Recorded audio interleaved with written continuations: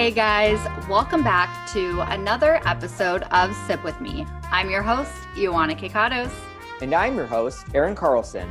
We'll release an episode for you every Monday at 10:30 a.m. Central Time, which means you can listen to us during your commute, after work workout, or even enjoy a drink with us during your very own Monday night happy hour. And who doesn't like to have a little fun on a Monday night? Don't forget to subscribe, review, and share our show. And be sure to follow us at sipwithme_ for the latest episode updates, news, and all of our favorite cocktail concoctions. Hey guys, and welcome to the 11th episode of season 4. For this week's cocktail, we are so excited to be featuring Catherine, also known as Cocktails and Rating Scales on Instagram.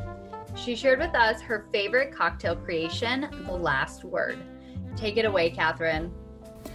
Hey everybody, my name is Catherine, and I've been mixing up cocktails at my home bar for about 7 years now. In January 2020, I started my Instagram account called Cocktails and Rating Scales, where I post mostly original drink recipes and short stories that go with them, and I call these cocktail memoirs. Today I'm going to tell you about my favorite classic cocktail, which is The Last Word. It's a simple drink that is equal parts gin, fresh lime juice, green chartreuse, and maraschino liqueur. Green chartreuse, if you haven't had it before, is an herbal liqueur from France, and I remember so clearly the first time I tasted it at a speakeasy here in Boston, where I live. It just completely opened my eyes to the complexity and depth that good cocktails can have.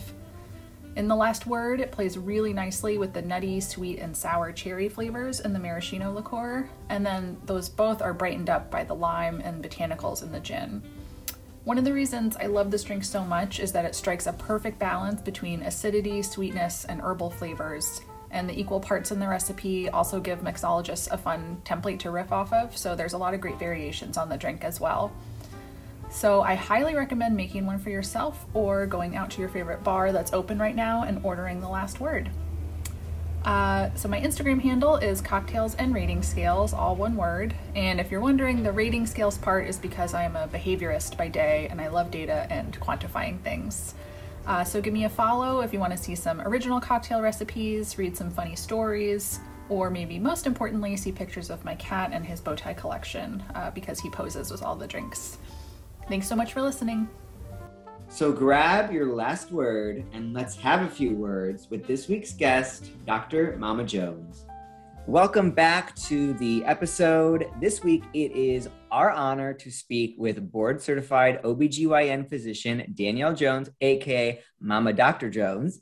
Dr. Jones creates what she calls edutainment on a variety of topics, from pregnancy to parenting to even current events. She highlights these topics on her YouTube channel and is truly an expert when it comes to communicating informative information for everyone. And that is regardless of gender, background, experience. And that's really why we thought she was a perfect person to highlight on this season. So Danielle, Dr. Jones, welcome to the episode. Welcome. Thank you so much. And Danielle's fine. You don't have to call me Dr. Jones on a podcast. It's totally fine. And you make me sound so exciting in my intro. I appreciate that. It's all true. You are. So to start off, just tell everyone a little bit about, who you are, your background, and kind of how you got started in, the world of YouTube and, doing all the various things that you do. Yeah, so I am a board-certified OBGYN, like you said, and I'm currently practicing in Austin, Texas, which we just talked about is a little complicated because we float around a lot, but that's where we are right now.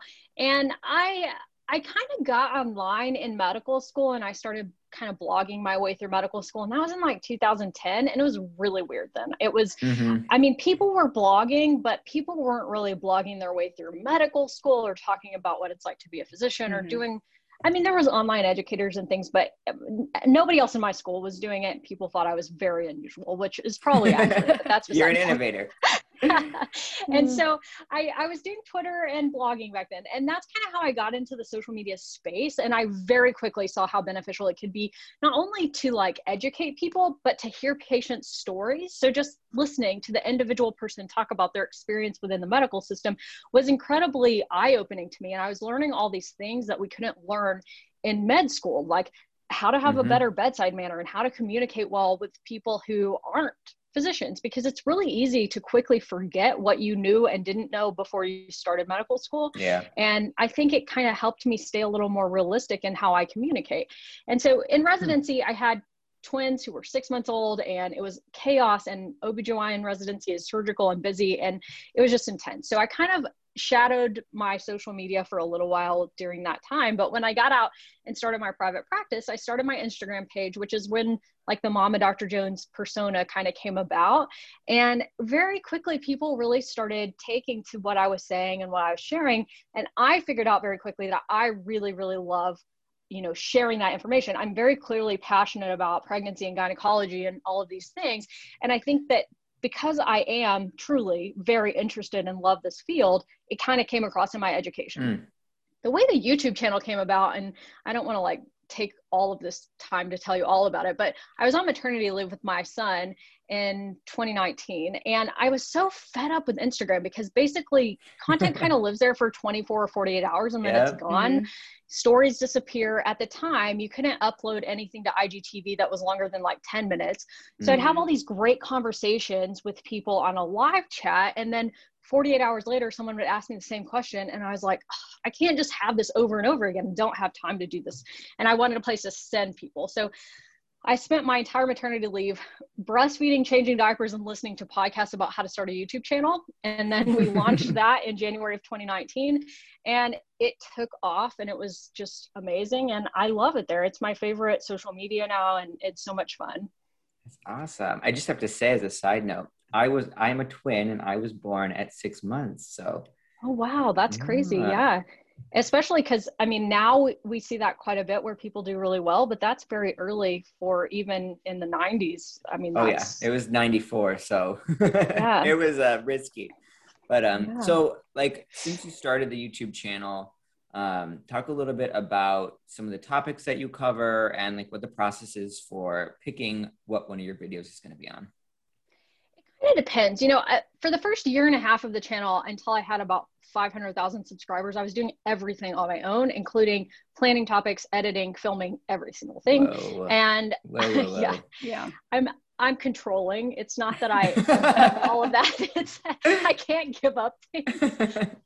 And so I hired on in about September, no, maybe August, a production manager who really helps me kind of organize my headspace and topics and things like that. So sometimes we go through, we pick a topic, and then I do the research, or if there's stuff she can help research, she does it, but most of the medical research is mine.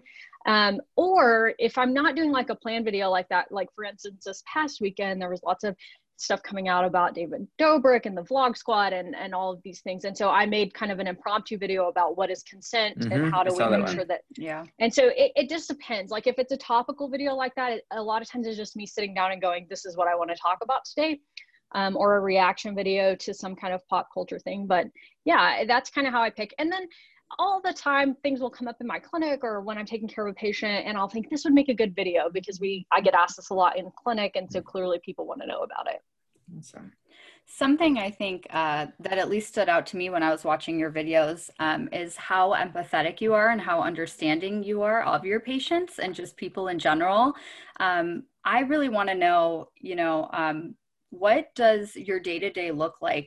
I know you wear so many hats and do so many different things.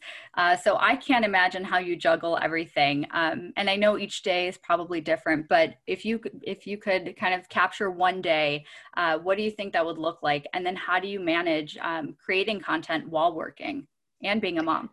Yeah, so the being a mom and creating content part is actually harder than the working and creating content because my kids, now that the pandemic has happened, are always here. They're homeschooled, and it's hard to find time and space where it's quiet to actually do things like this or make a video. And so that requires a lot of coordination with my husband, who is wonderful. I mean, he's extremely supportive of what I do online and likes to help facilitate that. But as far as working, it just depends. Right now, my schedule is, first off, I am now in a position where I can pretty much make my own schedule. And so I try to leave Mondays and Tuesdays for online education, video production, and things like that. Except tomorrow I'm just hanging out with the kids because I'm kind of ahead on YouTube stuff. And then on Wednesday, I'll work a 24-hour shift. And on Thursday, I will sleep and all of that. and and then Friday is whatever I need to do, whether it's, I kind of like to look back at life and think, how has my balance been? Not just today. Like there's going to be days where I'm just a doctor, and there's going to be days where I'm just a mom, and days where I'm just a content creator. I try to kind of take each day and look back over the past month or weeks and just see where's my balance. And if I have a free day, kind of focus on whatever it is that seems like maybe got left out a little bit. Do you all work 24-hour shifts? Like, is that like the thing? It's pretty common in certain fields. I really would prefer to just do 12 hours, but at the same time, we get to rest some depending on how busy the night is. And I have midwife coverage overnight, and that's really helpful as well. So it depends. It can be really intense, or it's feast or famine. Yeah, I work 12 hours overnight, so I definitely understand that. But 24 hours, I would be like, whoa. Okay, so pivoting to last year, the topic that's on everyone's mind, and I think you might have a unique insight on COVID. How did that impact both your work and, content creation, kind of both those lenses? Yeah, so from a work standpoint, I mean, it definitely changed the face of obstetrics and how we practice pregnancy care, because this is very traditionally a field where you're used to your patients coming in with a support person, and that had to change. And even just for regular visits. So we were set in a position then where I'm giving someone really good news or really bad news, and they're by themselves. And that got really hard. And it honestly, I wish that there was a way to have been doing that different. I don't know, even looking back, that there was a better way, but at the time it was necessary. And then for delivery too, I do feel strongly that we never should have been telling people they had to come in and have a baby alone. I think even in a pandemic, that's not the right answer, but I was kind of in a position where I don't get to make the rules. I work at this hospital, and administrators make the rules. And it doesn't matter how much I disagree about separating babies from moms if they're COVID positive, even though, certain organizations say we shouldn't do that. If the administrators say we have to, I'm in this position where I don't have any power. And so it really made me kind of think about the jobs that I will take in the future, and what kind of say they give to their physicians in situations like this, because there was evidence, there was science, and for some administrators, we were ignoring that. That really came back to play again when the vaccine came out, and we were saying, this isn't tested in pregnant people, but it's, COVID is very bad in pregnant people, and it can cause major complications, and you should at least have the option to get the vaccine. But then you had hospital administrators telling pregnant employees that they couldn't have it. And it just, it really opened my eyes to how powerless we can be in certain situations. And it was extremely frustrating. So that's kind of how it affected my daily job. The content creation side, I think it was kind of similar, except that things changed so fast in pandemic medicine, and this isn't something that we were used to. And so I really wanted to get information out about COVID and pregnancy, and how it affects, the person who's pregnant and the fetus and all of these things, what to do at delivery, how we should structure things. But I didn't have any information either. And so I had people asking me for information that I couldn't give them. And then when I would give information, it would be updated and new, and that would be outdated so quickly. So it made me really pay attention to how I communicate things, and making sure that, I'm being clear of, this is the date that I filmed this. This is the date that it's published. It could be outdated by the time that you watch it. And, it really kind of changed everything. I mean, for everyone, but those are the specifics for me.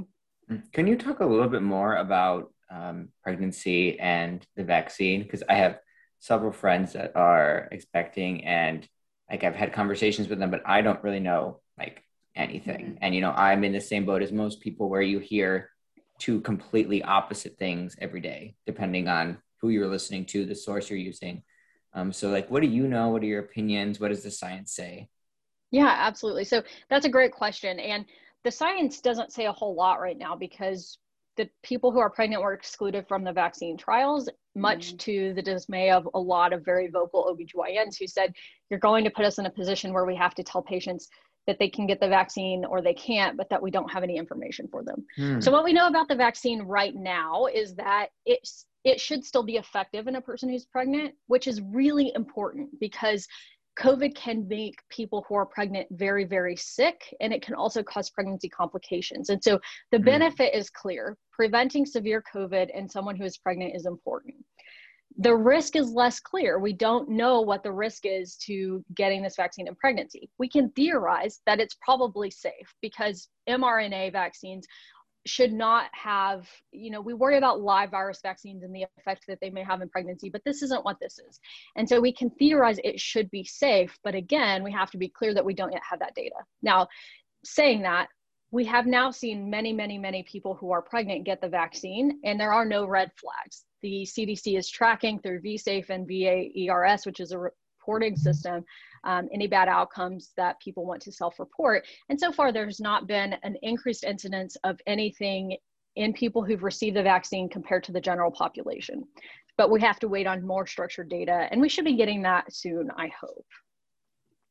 Along with this kind of topic that I consider, the COVID vaccine and just pregnancy in general, a sensitive topic, you do a really great job of highlighting sex ed for everyone and diving into a lot of taboo topics. How do you really go about that, especially online? I know it can be kind of difficult to navigate kind of that scene. So what does that look like for you? Yeah, so for me, because this is so normal to me and it's what I do every single day, it never feels weird to talk about any of these things. It's just like my job. As far as doing it online, I think the biggest thing I worry about is kind of triggering these algorithms that will put me in categories that make my content not discoverable, because I had this problem early on with YouTube. Every time I would say vagina or sex or something in a video, it would get flagged and it would get demonetized, which I don't really care as far as like the money, but demonetized videos also get less views. They don't show up as significantly in the algorithm. And so that was frustrating to, I'm busy to spend all my time making these and then make an important video and it get flagged for that reason. That's gotten a lot better. And now I have a contact at YouTube who helps me with that. So it's pretty rare, but that was a big thing to tackle. But I think it's important. I mean, a lot of people don't have the opportunity to get sex ed or talk about these, traditionally taboo topics, and even people who do get sex ed, it's often just very like vanilla, cishet, there's no LGBTQ plus inclusivity, and like people just don't get real sex ed and consent and all of those things. Yeah. So. Interesting. And then talk a little bit about the future, because I think some of the topics that you talk about in terms of, people having fair access to transparent information, truthful information, and having that available for everyone, regardless of your background, experience, socioeconomic background, all that kind of stuff. Where do you think the future of medicine is going, and the future of your field specifically, in terms of, trying to reach more people and communicate with groups that traditionally have been, left out due to some of the systemic issues that exist in the medical field? Well, I hope that because so many of us are online now, we can improve access to that kind of education. There's a lot of OBGYN physicians online doing really similar things to what I do, who have big platforms, and hopefully we can make a dent in that. Being on TikTok, I think, is helpful because that's kind of where the younger generation spends some time, and it's a good way to share information about those topics. I hope in the future that because of this access online that we see more empowered and educated people coming up into their reproductive years. And I mean, ideally that would help, decrease rates of STIs and teen pregnancy and all of these things.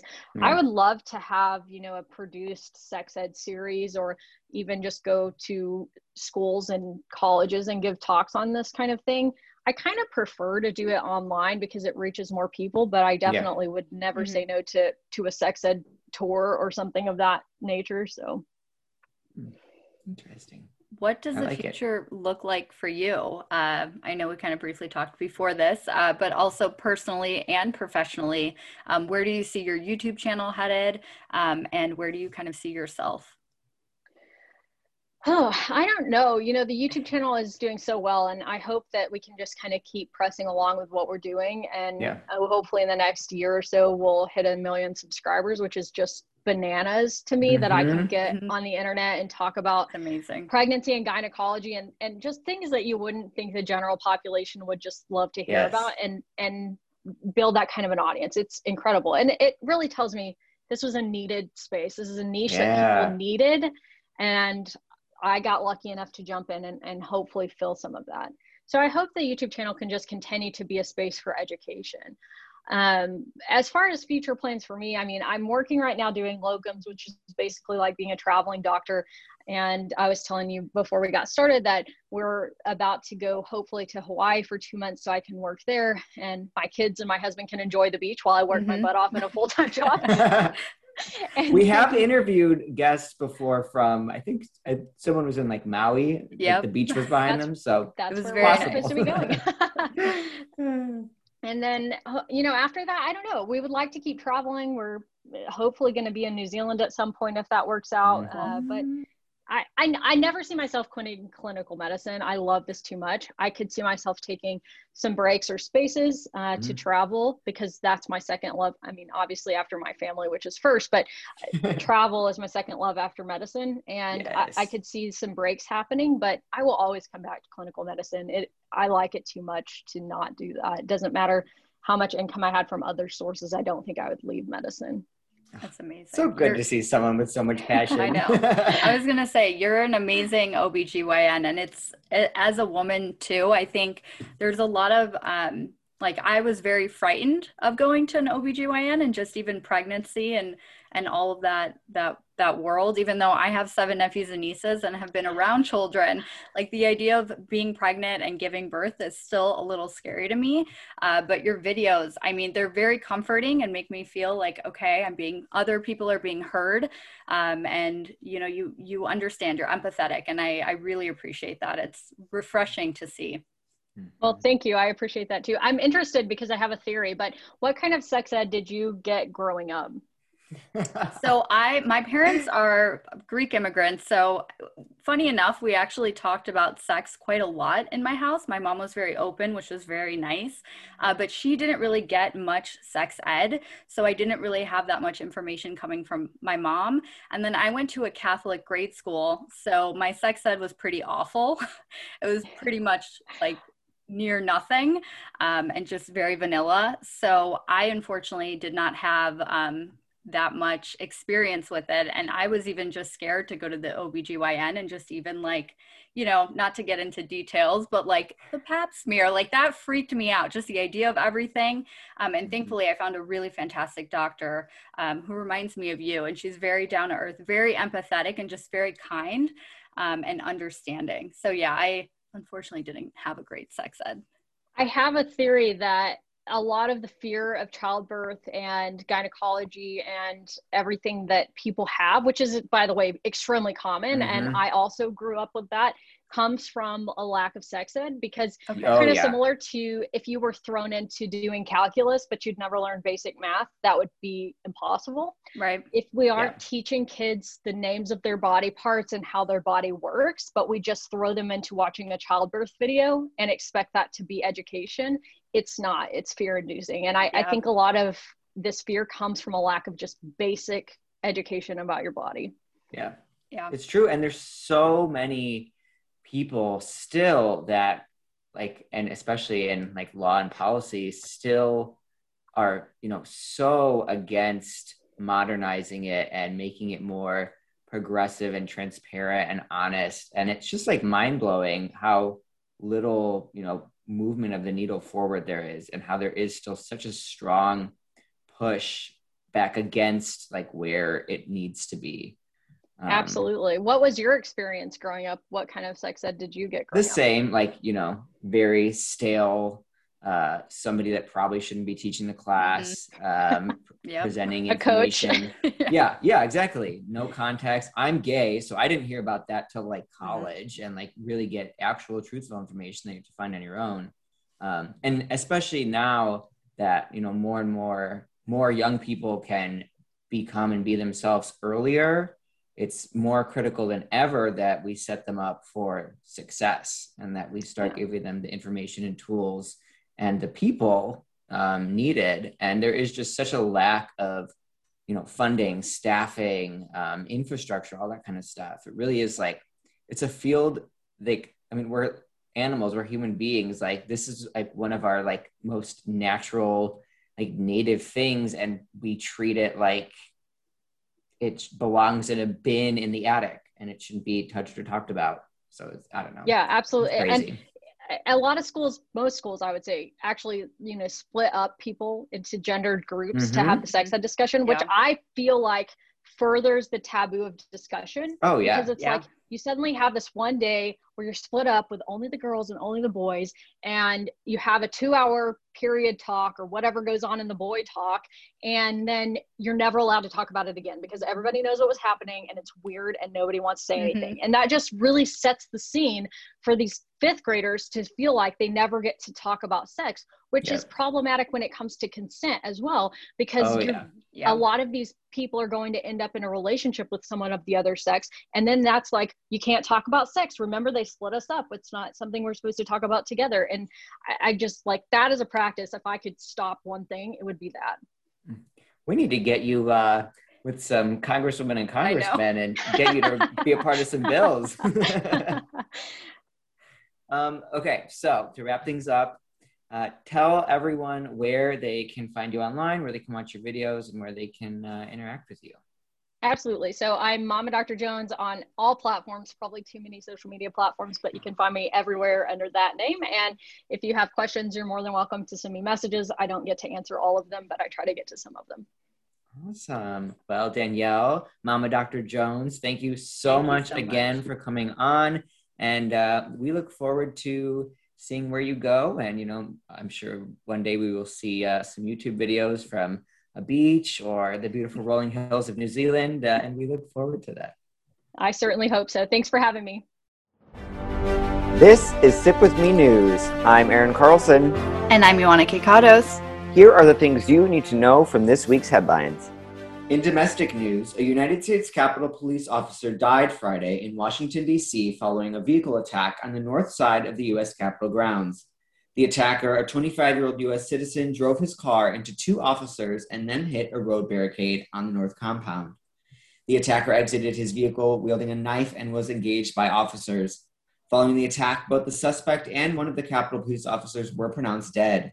The second officer struck does have non-life-threatening injuries per a statement from the Capitol Police, and Officer William Billy Evans, an 18-year U.S. Capitol Police veteran, did die as a result of his injuries. While an investigation is ongoing into the motive, social media posts appear to show that the suspect recently lost his job, suffered from medical ailments, and believed that the government was using mind control on him. Details of this attack are current as of April 3rd. And shifting to the pandemic, more than 4 million doses of the coronavirus vaccine were administered in the past 24 hours, setting a new record and bringing the 7-day average over 3 million a day. It has been nearly 109 days since the first COVID-19 vaccine shot was administered in the U.S., and 104 million people have since received at least one dose, with more than 59 million of them being fully vaccinated.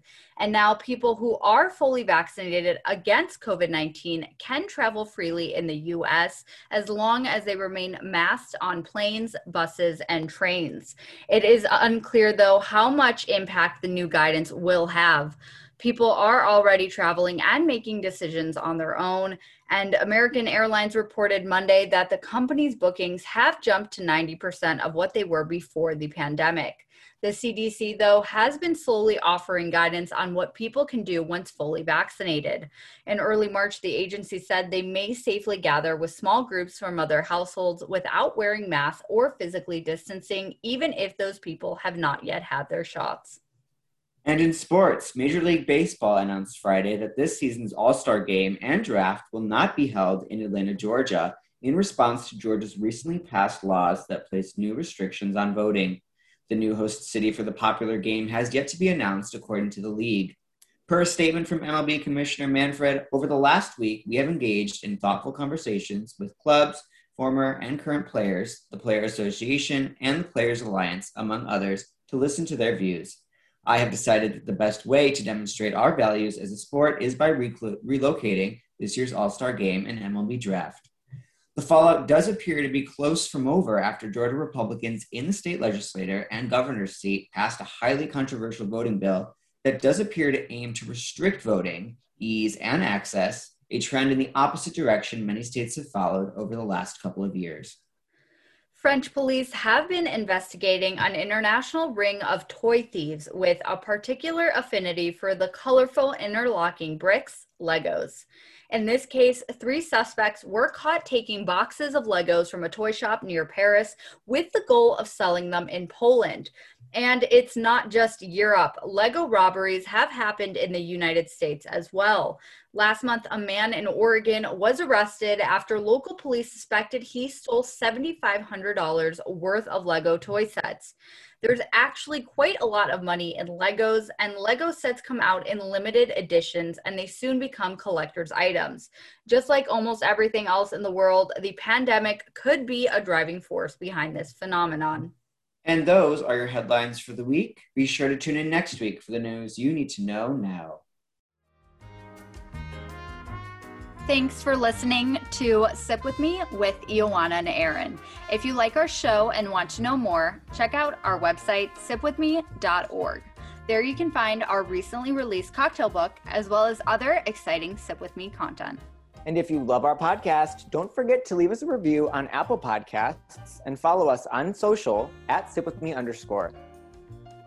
Be sure to join us next week as we try on a designer piece or two with fashion illustrator Holly Nichols and discuss her very exciting upcoming book release.